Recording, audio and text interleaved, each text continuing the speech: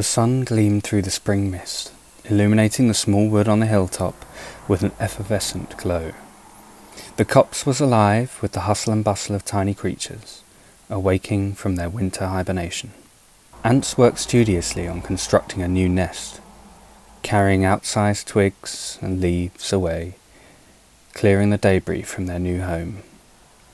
Birds of all shapes and sizes sang with joy for the start of a new day, each trill hoisting the sun a little higher into the blue sky. As the morning dew glistened busily, the voices of two small animals joined the seasonal cacophony. "Have you packed your slippers?" questioned one slightly shrill voice. "Not me.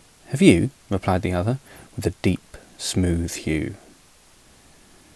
The hedgehog and mole were busy, dashing madly around the house with a frantic energy naturally associated with neither animal. They were flinging open cupboards and cabinets and pulling out drawers, collecting items of clothing and sundries, and piling them into a large canvas bag. All of a sudden, the hedgehog stopped still, sat in her favourite chair, and buried her head in her paws. "Do we really have to go?" she asked. "I have everything I need right here, and I'm not sure if I feel comfortable leaving my comfortable home." The mole, head buried in a cupboard, stopped his packing and backed out of the storage unit. He turned around to face the hedgehog and slowly moved toward her. With the most gentle of touches, he laid his hand on her brown shoulder and kneeled next to her. "My darling, what's wrong?" "This is the trip we've dreamed of, walks by lakes as blue as sapphires, hikes up beautiful snow-capped mountains, and walks along silver sandy beaches. Is this not what you wanted?" The hedgehog, wiping her wet eyes, looked at the mole and replied, "It is what I want. I don't know." And with that, she fell into another wave of tears. The mole, who knew the hedgehog sometimes better than she knew herself, took her paws in his and softly spoke. "Look at me," he whispered. With an effort, the poor hedgehog lifted her gaze from the floor and met the mole's eyes. "My dear hedgehog," the mole said, "please don't fear. We have ahead of us a wonderful journey, an adventure so great it fills my tummy with butterflies. It's terrifying to let go of what you know, but we have the chance to see the world, to take a pen and to write our own future. We'll have days when we are staying in the greatest luxury, where we feel unfazed by the struggles of the world around us.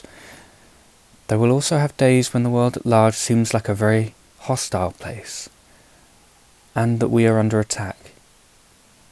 Staying here in this lovely cottage in the woods is wonderful, but hiding here while our lives pass is no way to live. We can remain here and let life happen to us, or we can go out, step outside our small woodland home, and see how we can happen upon life. There'll be difficult times, of course, though as long as we don't let those challenges come between us, we'll find a way.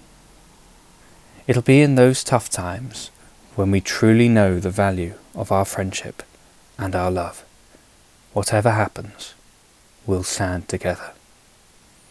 The hedgehog blinked, and her small, sad face slowly broke into a smile as the sun cuts through the mist of a spring morning. "Do you mean it?" she asked, already knowing the answer. "With all my heart," the mole replied. Hedgehog knew Mole would look after her, and Mole knew Hedgehog would always be there for him too. Slowly, methodically, and precisely, they stood and continued to pack. In that moment, both of the creatures knew with certainty that they had found something in each other, something indescribable and yet immensely powerful and beautiful, a trust and love which cannot be named. They had decided to walk out into the world, together, paw in paw, and to face the world and life as one.